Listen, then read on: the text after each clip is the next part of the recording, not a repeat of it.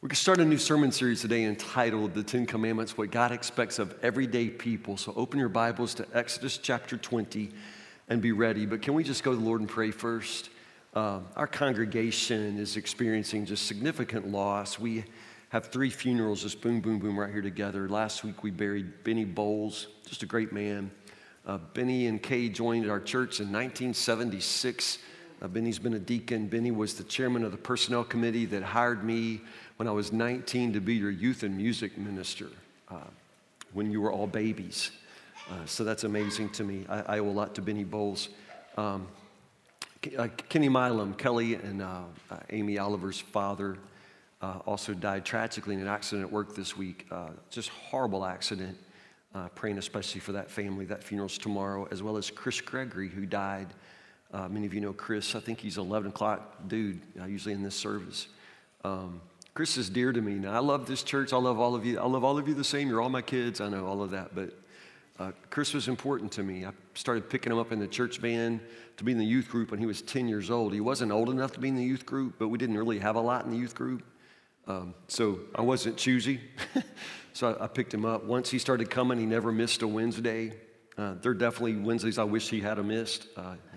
He was a wild kid. I've prayed more for that man than probably anybody in my life. And to preach this funeral is just unthinkable for me. And ordinarily as a pastor, I'm pretty good at taking my emotions and setting them aside because I have to. I just have to keep talking. I have to preach the funeral, comfort the family. But this one's just hard. So just pray for me. But pray for me. He's younger than I am. Again, I'm not supposed to have to preach a funeral of someone with so much life yet to live. Last words Chris spoke to me, I walked in to see him, I don't know what day it was, Friday or so, and Chris opened one eye and said, Wade sure has growed. Wade's my son. Wade sure has growed. That's Chris's way of he and I saying, how did we become old men? but we became old men together. I will miss him. So let's go to the Lord and let's pray together.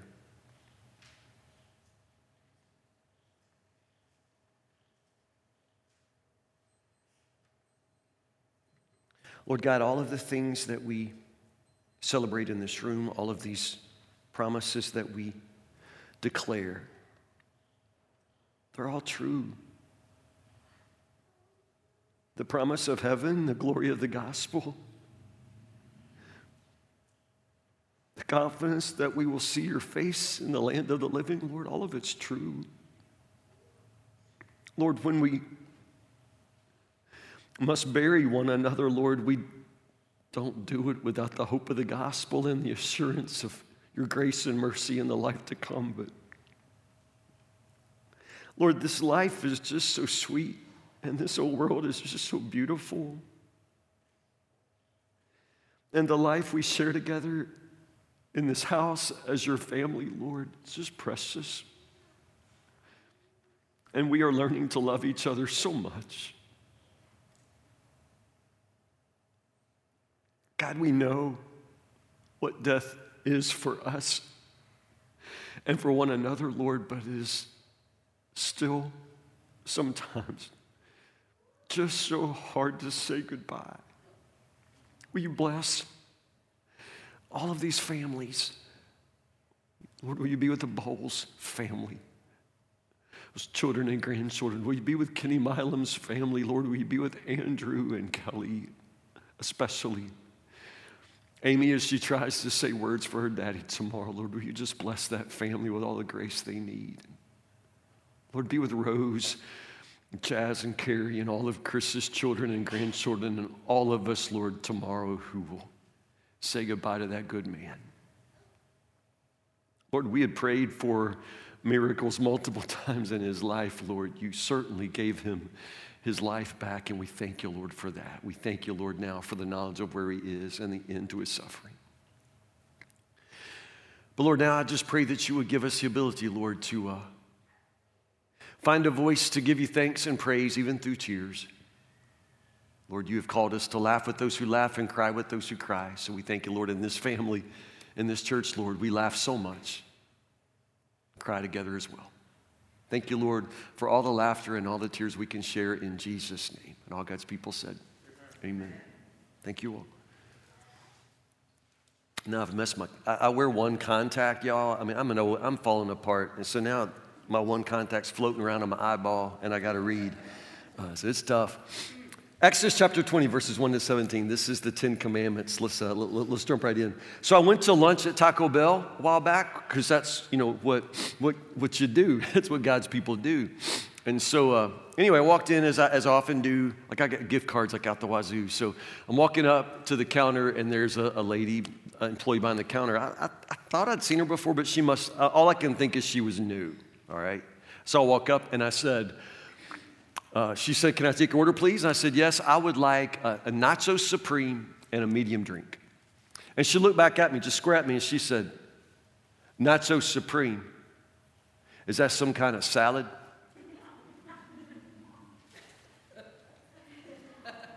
I said, Nacho Supreme.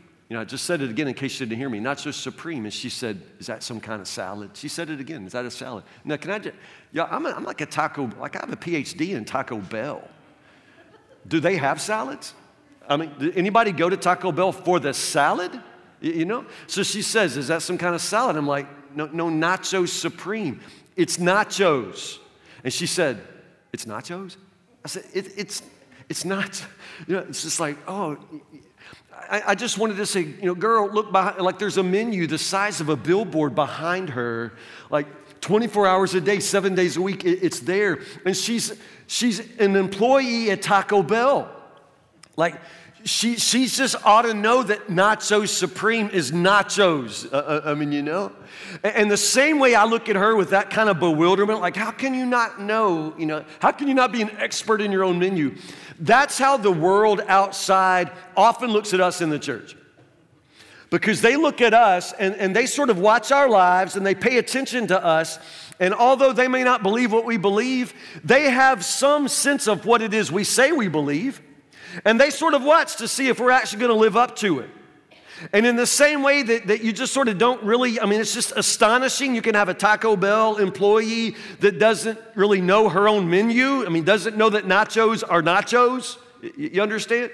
Like, that's the same way that people look at us when we don't seem to ever measure up to the very things that are in this Bible 24 hours a day, 7 days a week. We carry it as if we might read it.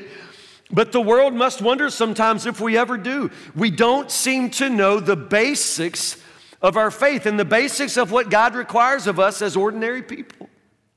So I just want to call you back. If you want to talk about basics, surely we're talking about the 10 Commandments.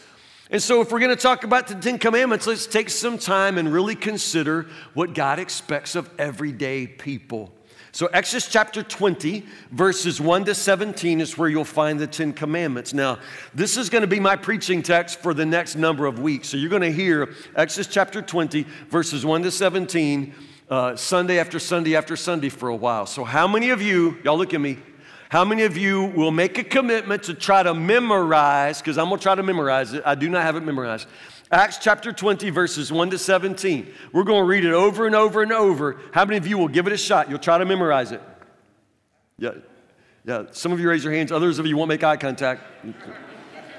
I'm going to read it out of the New Living Translation every week, and I'm going to try to begin more and more reading less and just reciting it more. So you might try to memorize it out of the New Living Translation so I don't mess you up when we're saying it together. Now, there's a lot. This is 17 verses. You were thinking 10 commandments. I think I already know those. Thou shalt not kill, thou shalt not steal. I got it. But there's some fine print, in between them. And there's actually a little bit more. It's like most of a page in my Bible. So that's why I made you raise your hand before I let you look at it. 1 to 17. These are the 10 commandments. This is how we find it in the book of Exodus. And this is where we'll be for a number of weeks. Let's learn to let our lives be shaped by God's word. Let's start with verse 1. Exodus chapter 20. These are the 10 commandments.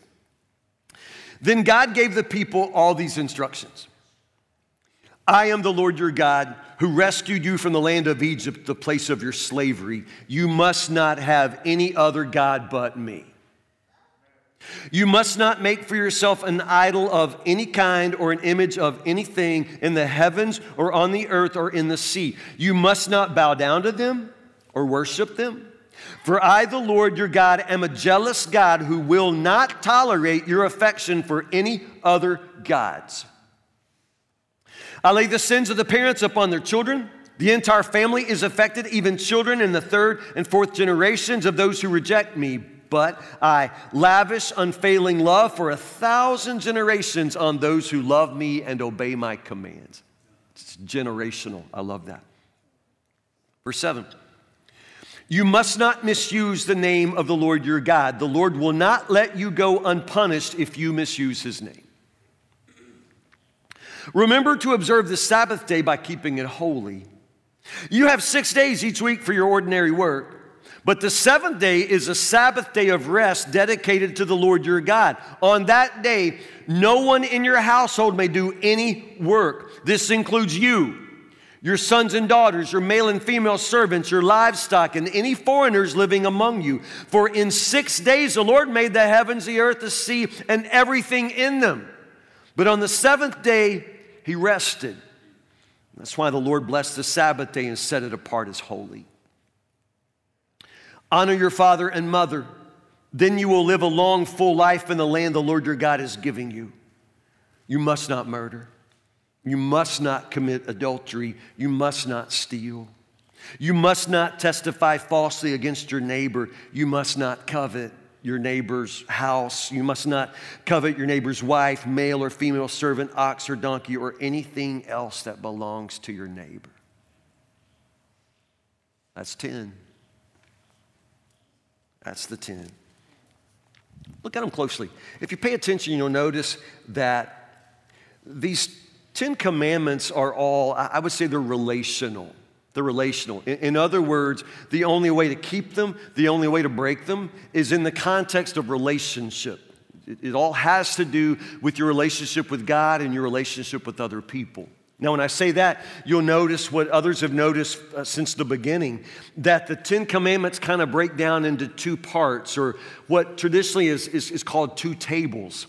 Two tables. There's the first table of the commandments and the second table of the commandments. The first table is the first 4 commandments, and if you notice, those all pertain to one particular relationship, and which relationship is that? That's with God, right? It's with God. The first 4 commandments all govern your relationship with the Lord. Now, the last 6, the final 6 commandments, they are different in the sense that they all govern your relationship with other people. Absolutely, other people. So you'll notice that these are all relational and that they have to do with your relationship with God and your relationship with people. The only way to keep them, the only way to break them is in relationship with others. You'll also notice that for the most part, honestly, these are kind of minimal expectations.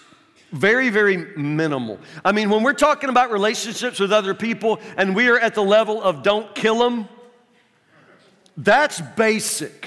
That's very, very basic. So what you need to understand is that these are God's commandments for every person on the planet. This is basic. These are minimal expectations. Don't kill people. Don't steal from people. You understand? It's just basic. So we're not talking about if you want to live a particularly saintly life. We're not talking about if you want to do something, heroic and be some sort of, religious, guru. We're not talking about that at all. This is just what it takes to be a human being on this planet. They are universal, and they are God's commandments for every single person on the planet. There's nothing extraordinary, nothing exclusionary. This is just the basic moral guidelines for being a human being. Do you see that? Do you understand that? It's minimal expectations. The thing is, as a pastor, but probably you too, I've noticed that there are a whole lot of people who make a really big deal out of the 10 Commandments, and I'm about to make a big deal out of them. I'm going to preach them for more weeks than you're going to want to keep up. We're going to talk about the 10 Commandments, but at the same time, I'm not going to make of the 10 Commandments what some people make of the 10 Commandments.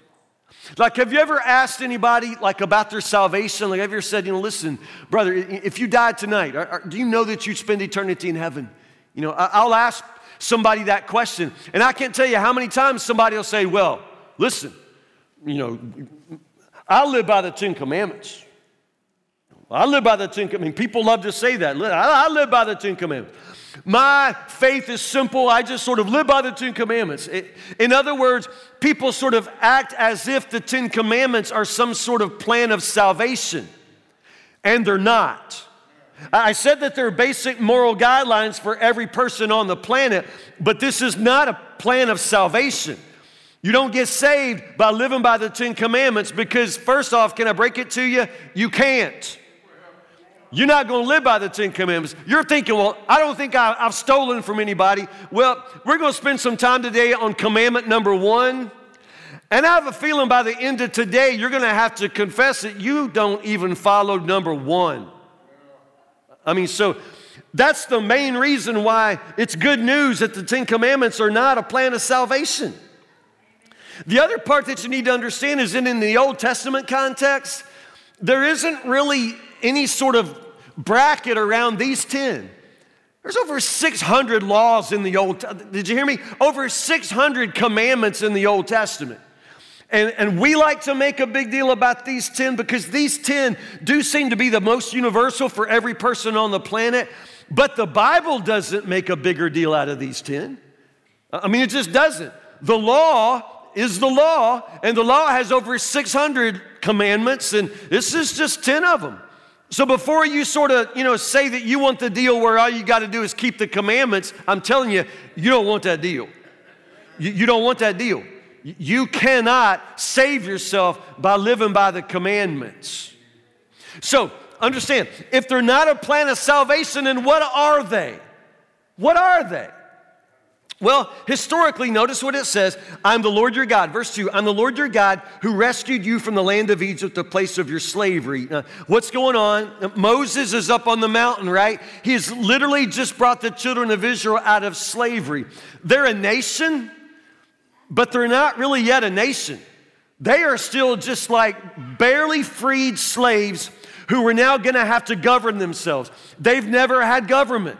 They've just always had Pharaoh. They've had their slave masters. They've never been a people. They've never been a nation. They got no constitution, no leaders. I mean, they don't have any sort of government. So in the very beginning, if you'll notice, these commandments are given to Moses for the people in order to give them rules to live by. These are rules to live by. It's the beginning of a government for a nation that has no government, no guidelines whatsoever. So in the most historical context, these are moral guidelines, the beginning of government for a nation that has no rules whatsoever. They're just barely freed slaves. Not a plan of salvation at all. So what does it do? What does it actually do? Well, according to the Word of God, according to what Paul says in the New Testament and elsewhere, the Ten Commandments are not given as a way of salvation, but they're given as a way of defining sin.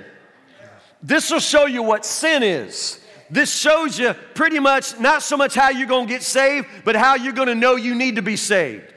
Because you're going to find out what a sinner you are. That's what I say. When you say, I'm going to live by the Ten Commandments, oh, can I just sit back and watch you for 20 minutes? Because you can't. You can't. You overestimate your own goodness if you think you can. And this is what the law does. This is what the commandments do. The commandments reveal to you your sin so that you know that you need a way of salvation, so that you know you're going to need a Savior because you cannot save yourself by being a good person. And the Ten Commandments are not going to help you be a good person. They're going to show you your sin. Absolutely show you your sin. But now with that, they're going to show you your sin. If they define sin, that means they also define obedience. So it's not just that you're going to learn how to sin, you're going to learn how to obey. The Ten Commandments describe the boundaries of obedience. And so in the Old Testament context, and then even moving forward, everyday obedience becomes a sign of belonging to God. It's not how you get saved, but when you're saved, when you belong to God, your life's going to display obedience to the Lord. You're not going to walk in His ways perfectly, but your heart will desire to walk in His ways. That's what Jesus does for you. You see that? So that's why the world looks at us and wonders why in the world we preach all this stuff that we don't obey. We preach all this stuff that we don't practice. We love to stand back and judge the world for its sins, but we never really have an appetite for being serious about the sins we actually commit. Understand? So that's why they look at us and they want to see obedience. They expect us to live up to the very Bible that we carry into church with us. You see that? So what we're learning is what sin is, but also what obedience requires. And that obedience is one of the signs that we belong to God. Next, the Ten Commandments show us how to love God and how to love people. Again, basic expectations, we could say, start with don't kill them. Don't lie to them. Understand? Don't steal from them. Don't look at what they have and wish it were yours. It's a way of helping us understand how to love God first and then how to love other people. And then some of you are thinking, Pastor Tim, I don't need help loving people. Love is my nature. I've just got the biggest heart and I just love people. I just love people. I just want to be with people. I love my children. And I know you're a good lady. You're a good man. I know you're good neighbors. I would want all of you as my neighbors. When I say that, it probably helps that I don't live next to any of you people. I can not imagine what kind of neighbors you are, but I think you're good people. And that's what I'm saying. You're all good people. I expect that you are. But at the very same time, although we want to love people, we want to be good people, we want to be good neighbors, you really just can't trust your instincts. You think you're a kind person, but you really don't know what it is to be on the other side of you. You really don't have this bottomless, fountain of goodness and kindness and love that you think you do. You can't trust your own instincts, and you can't for imagine pretend that you are perfect in the way that you love people. You need help. And the Ten Commandments show us how to love God and how to love people. You need help. I'll give you an example. I'm old enough to remember when nobody wore seatbelts in cars. Nobody. It wasn't a law. Now, they did pass a law first that said cars had to have seatbelts. What did we do with them? We tucked them under the seats to get them out of the way. Because, I don't want to sit on a seatbelt. And it never crossed our minds to wear them. Nerds wore them. Nerds. I didn't know anybody who wore a seatbelt. You just didn't. Now, that doesn't mean that we were crazy. We were safe. I didn't ride with you, but I can tell you this one thing. When you were in the car with your mama, and your mama hit the brakes, what did she do? Yeah. What did she do? She put her arm over and held you on the seat. See, that's what I mean. We love each other. We love people, and your mama loved you. And that's why when she hit the brake, she put her hand out. It was automatic. Mamas don't have to be taught that. It's in them. They just did that. But now let me ask you, how much good would that do? Like that. Like if it's an actual accident, an actual accident, but your mama put her hand over your chest. What's that help? You and your mama both gonna go through the windshield. That was useless. Now, she loved you, but that was useless. Back in our day, like when we were going on I was gonna say vacation. We didn't do vacation, did we, Dad? Yeah, Don Harris. When I say vacation, I mean like we went to Shakertown. True story. But on the way, understand, like if we're going somewhere on a family trip, my sister and I, we laid up in the back window. Like we laid up in there. Anybody else ever lay in the back window? Yeah. What, your parents didn't love you? Of course parents loved us, but they didn't think anything about just letting you roll around in the whole car. Now when I was born at Warren County Hospital up on Hospital Hill, and my mama, gave me birth and then, left the hospital with me, did the hospital stand back and make sure they had a government-approved infant car seat for me? No. They pitched me in the back of the car and just, let me roll around. That's just what we did. Babies just rattled around in cars. That's what we did. Now, did parents love their children in the 70s and the 80s? Absolutely. They loved their kids, but they needed some laws. They needed some laws so that they would know how to love their children more perfectly, love their children and protect them in ways that really they wanted to do, but they just really didn't have that knowledge. You can't trust your instincts. Now, you can't have a baby. You can't leave a hospital with a baby until they come out and see that you have a government-approved, infant car seat facing in the rear and belted in, in such a way that passes inspection. Isn't that amazing? Because those are pretty new laws. That's in my lifetime, but this is what I'm saying. Yeah, we love each other. We say we love God, but we need some help. We need some boundaries. We need to really be shown exactly where love dwells and where perfect love dwells and how it is that we can learn how to love God and love other people. The Ten Commandments sort of draw those lines for us. You with me? Understand what I'm saying? So let's jump into them quickly. Let me just talk about the first three today, and we'll come back to number 4 next week. We'll start taking them one at a time after today. Commandment number 1, y'all ready? I am the Lord your God. You must not have any other God but me.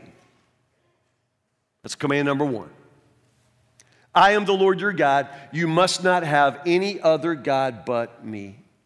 If you know anything at all about Jewish Christian faith, just from a world religion's perspective, then you know that what's distinct about the Jewish and Christian faith, the Christian Bible, is the fact that there is one God. There is one God.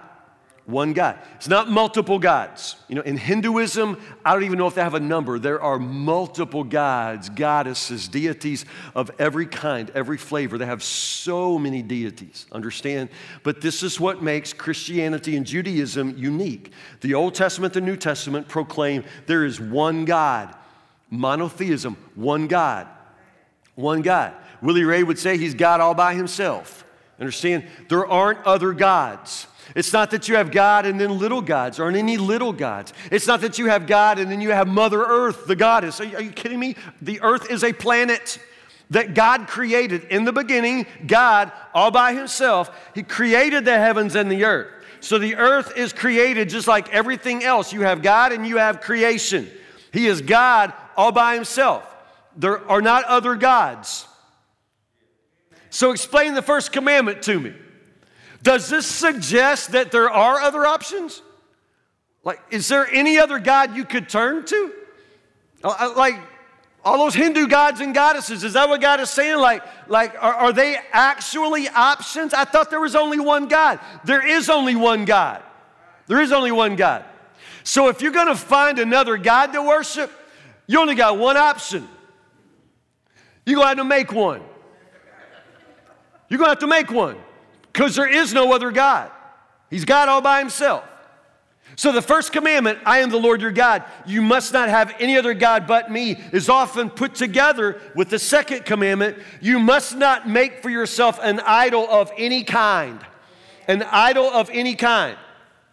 Now, those verses 4, 5, 6 all together, it's a long, long section that describes the way they made idols. Because the children of Israel coming out of Egypt, Egypt had themselves some gods. They had all kinds of gods. They worship all kinds of animals.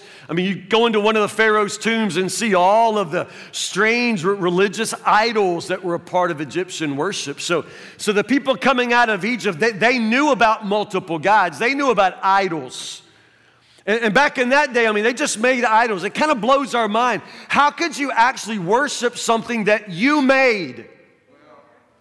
You can't even make if I gave you a can of Play-Doh, it said, make me something that looks like a dog. You couldn't even do that. The only thing you could make out of Play-Doh, tell me the truth, is a snake.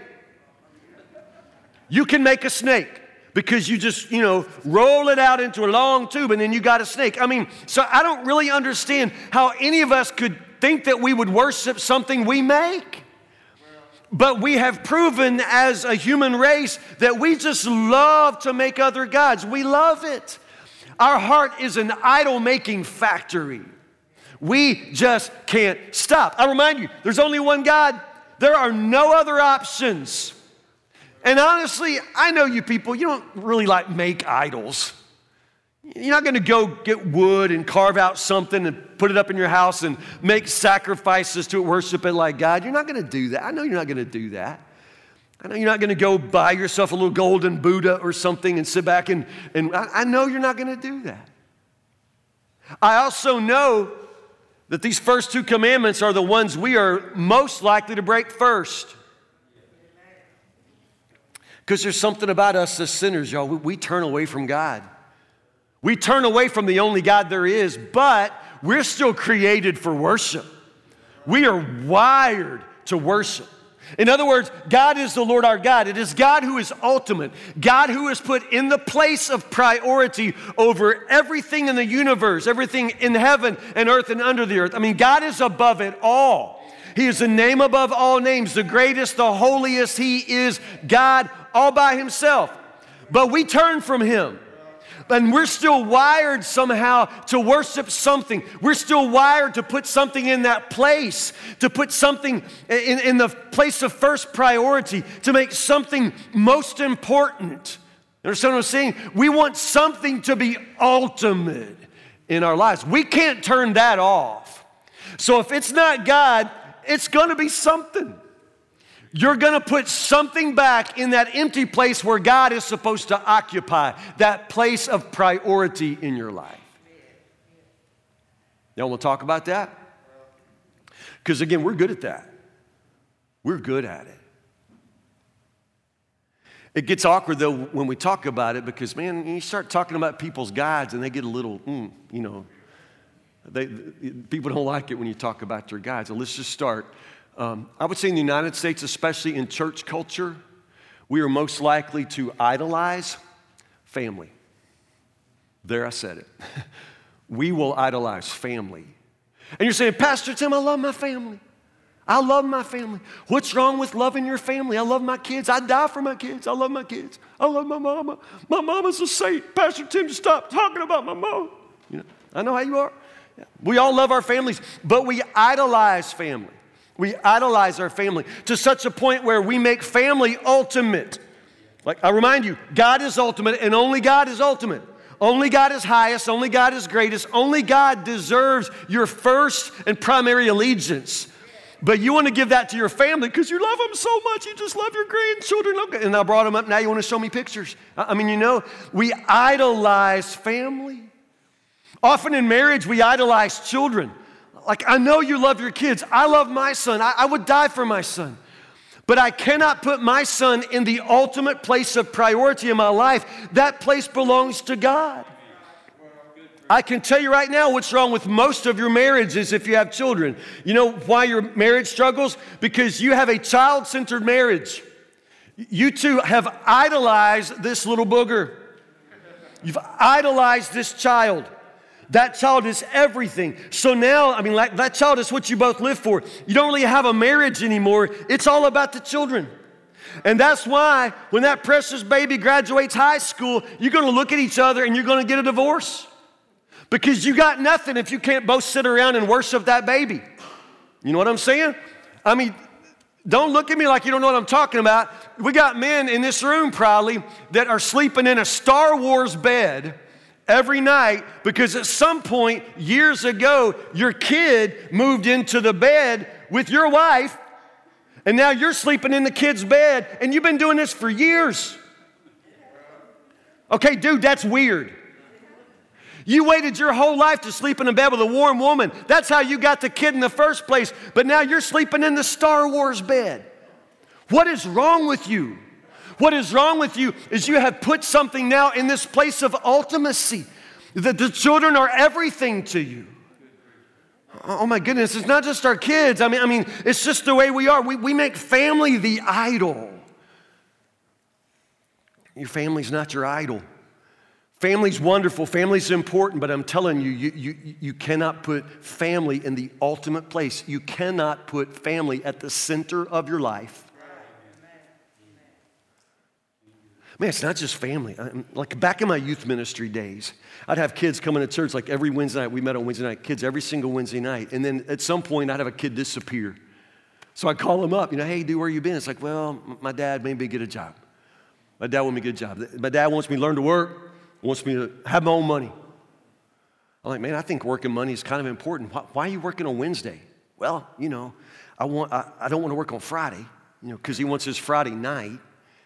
And so just sort of look at it, and Just interesting how quickly parents would yank their kids out of church so they learn to work and make money.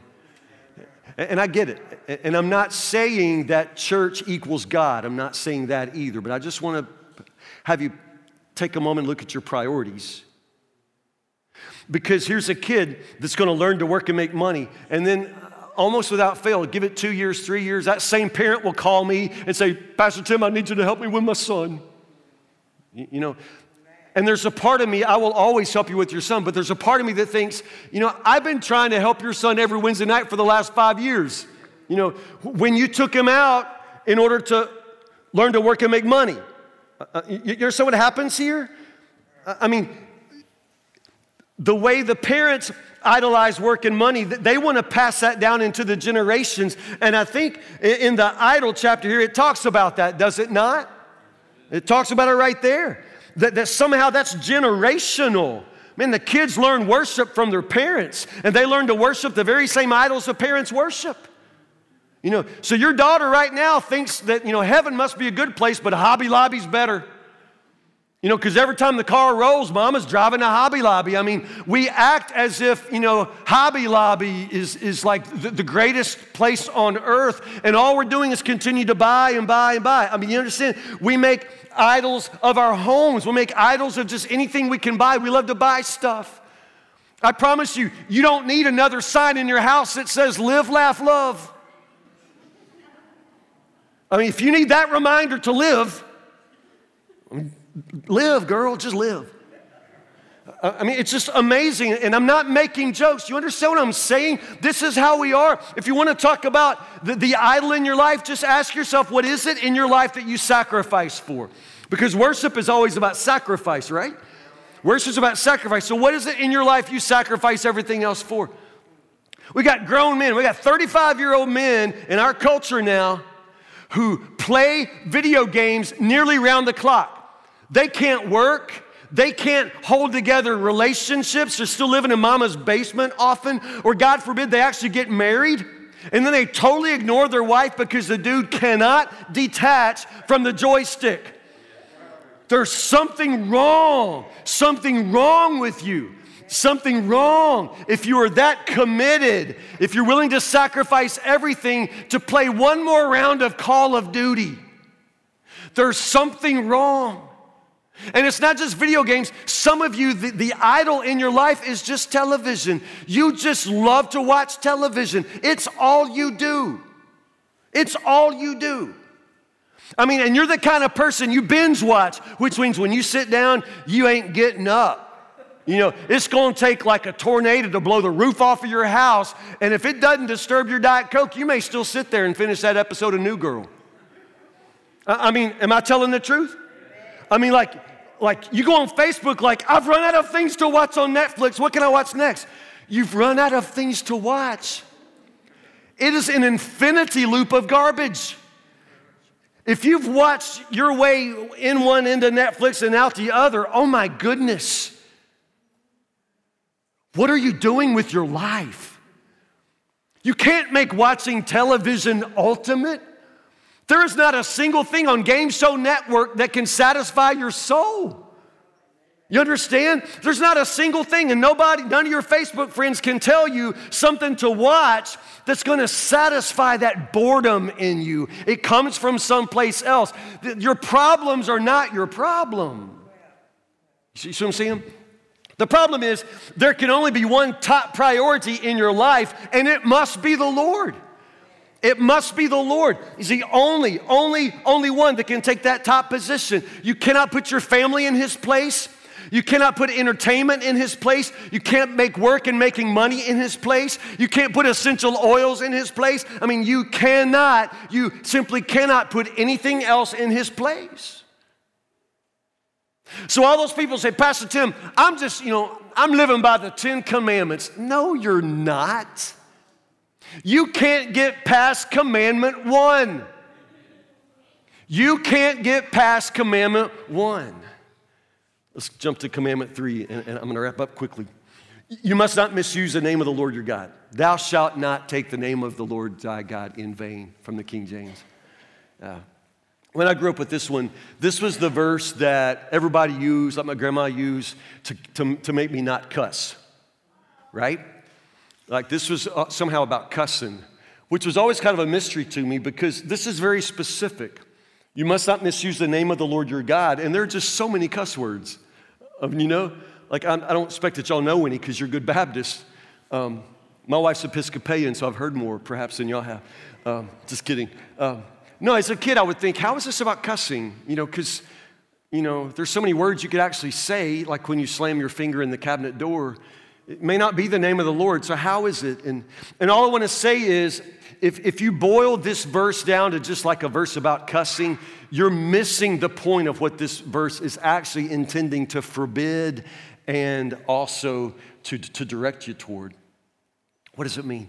You must not misuse the name of the Lord your God.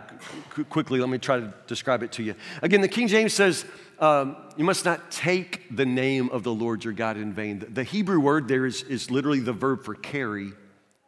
So understand, it's not just like that you might speak his name in a way that's unworthy. It has more to do with the way you carry his name. You see the difference? It's not just speech. It is speech. But it's more than that. It's not just the way the Lord's name comes out of your mouth. It's the way the Lord's name comes out of your life. It's the way you carry his name. You take the name of Jesus with you, right? And so in all of the ways, in all of the places where you take his name. Now that can be directly related to your speech. All of you who walk around all the time, saying, oh, Jesus, or oh my God, understand, you are directly doing exactly what this verse condemns. You must not use his name in any way that is not reverent, that is not worshipful. You must not do that. The scripture says the Lord will not let you go unpunished if you misuse his name. So all of those OMGs, cut it out. Understand? You get his holy name out of your filthy mouth. You do not use his name that way. But it's more than that. I think that a lot of us as religious people misuse his name in prayer because we pray in Jesus' name, right? But then we pray in ways that are just so selfish. We pray for things we shouldn't even ask for. We pray in ways that do not glorify his name. And this is what I'm trying to tell you. It's not just something about the way you speak. It really has to do with the whole way you carry his name. Make sense? So what I'm saying is, in these first three commands, when you know what comes first, everything else finds its place. When you know what comes first, everything else finds its place. So 20-something years ago, we were sitting across the street in a little white church that was over 100 years old, and we knew we needed to build, and so we looked up from across at this hill that you're sitting on, and we decided the Lord wants us to build a church, a new church. So we were trying to decide, what's it going to look like? It's not going to look like the old church, it's just not, but what's the new church going to look like? And we had no idea. No idea. At first, we had nothing except one thing. We had one thing that we knew was going to be in this building. You know what it was? That window. That window. That window. Everything else on the other side of the church, honestly, was mostly just old and used up. Not even worth carrying across the street. But that window is important. It comes from 1897. It's Kokomo glass. It's a gorgeous work of art. It's older than anybody, even back then. Which means all the weddings, all the baptisms, all the worship services that have happened in front of that window, it just mattered to the church, right? So we said, we don't know what that building's going to be, but we're taking the window. Now, it's interesting, because once you have one thing like that you know is non-negotiable, everything else will kind of work itself out. So the next question, well, how high is the ceiling going to be in that new sanctuary? Well, it's going to be high enough to fit that window. Understand? I mean, look at it, y'all.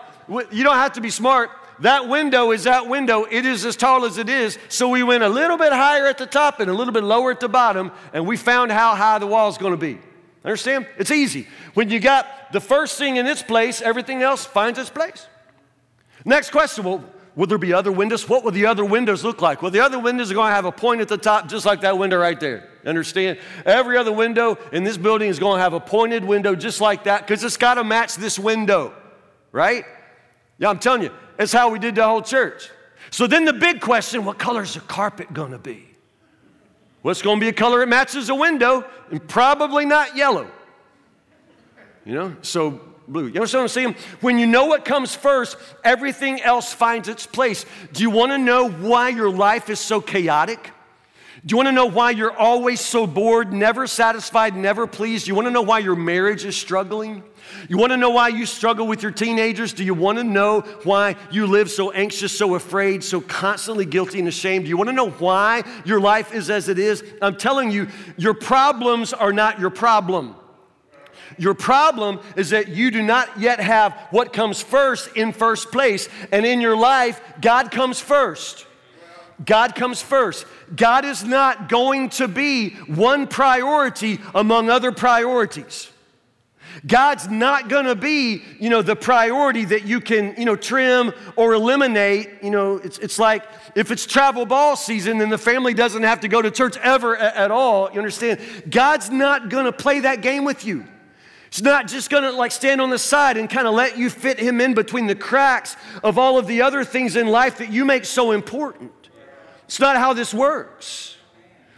When you know what comes first, everything else finds its place. And if God comes first, everything else works around him.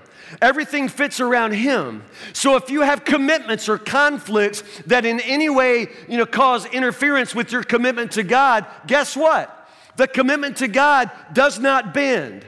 That's not where you decide to find some extra time, or clear your schedule. It's not how any of this works.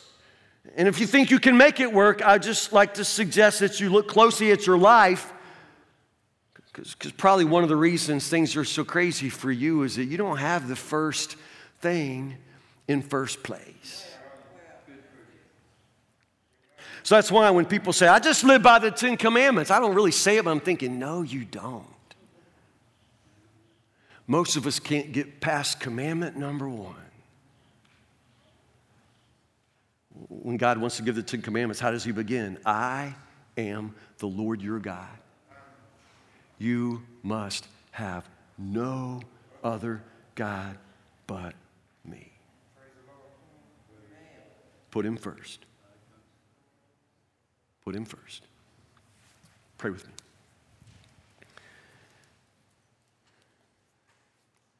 God, it is easier in church.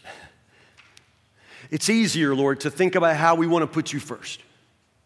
Sitting in this worship service, Lord, where everything is completely planned and engineered to keep the focus on you, Lord, we find it easier to focus on you. And in this pew, Lord, in this moment, we can see things pretty clearly.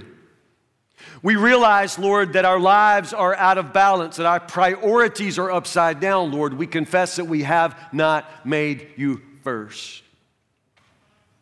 We realize, Lord, that we sacrifice way too much for the sake of a job that does not in any way give back. We recognize, Lord, that we sacrifice so much for the sake of money so that we can buy things that we do not need and will very, very quickly sell in a yard sale or just throw away, Lord. We invest so much of our lives for what is literal garbage. Sacrifice hours and hours, Lord, in front of games or television, Lord, making ourselves feel that our lives are so busy, so busy, so busy. We do so little of importance. In this house, Lord, we can see it more clearly. We can imagine the changes that we want to make. We can imagine the conversation we like to have with you when the service is over. We can think about the talk we want to have with our wife, with our husband. We can imagine, Lord, the changes we like to make in our kids' schedule. We can imagine all of this, Lord. It's easy in here. It's hard when we go home. Our habits are hard to break, Lord. They may not be good habits, they may not be smart habits, Lord, but it is the rut in which our life has fallen, and Lord, we don't always even know where to begin to change. We could change our marriage, or we could imagine changing our kids' schedule, Lord, but we don't even want to think about the hassle. So nothing changes. Lord Jesus, I pray that today that you would move our hearts in such a way where we would long to make you first, to set you apart in our hearts as Lord of everything, Lord, and we would once more surrender to your authority to command our lives. We would make you, Lord, most important, ultimate above all. Forgive us, Lord, for asking you to overlook the affection we have for the little gods we make. Give us mercy, Lord, and the ability to somehow love and worship and adore only you. God, this is harder than any of us can imagine even doing. We're going to need you, Lord Jesus, your grace, your mercy, your salvation, the power you give by the Spirit, Lord. If anything's going to change in us, Jesus, you're the only one who can change it. So we offer ourselves to you today, Lord Jesus, to change us, change everything so that we can make you first. Pray these things in your precious name. Amen.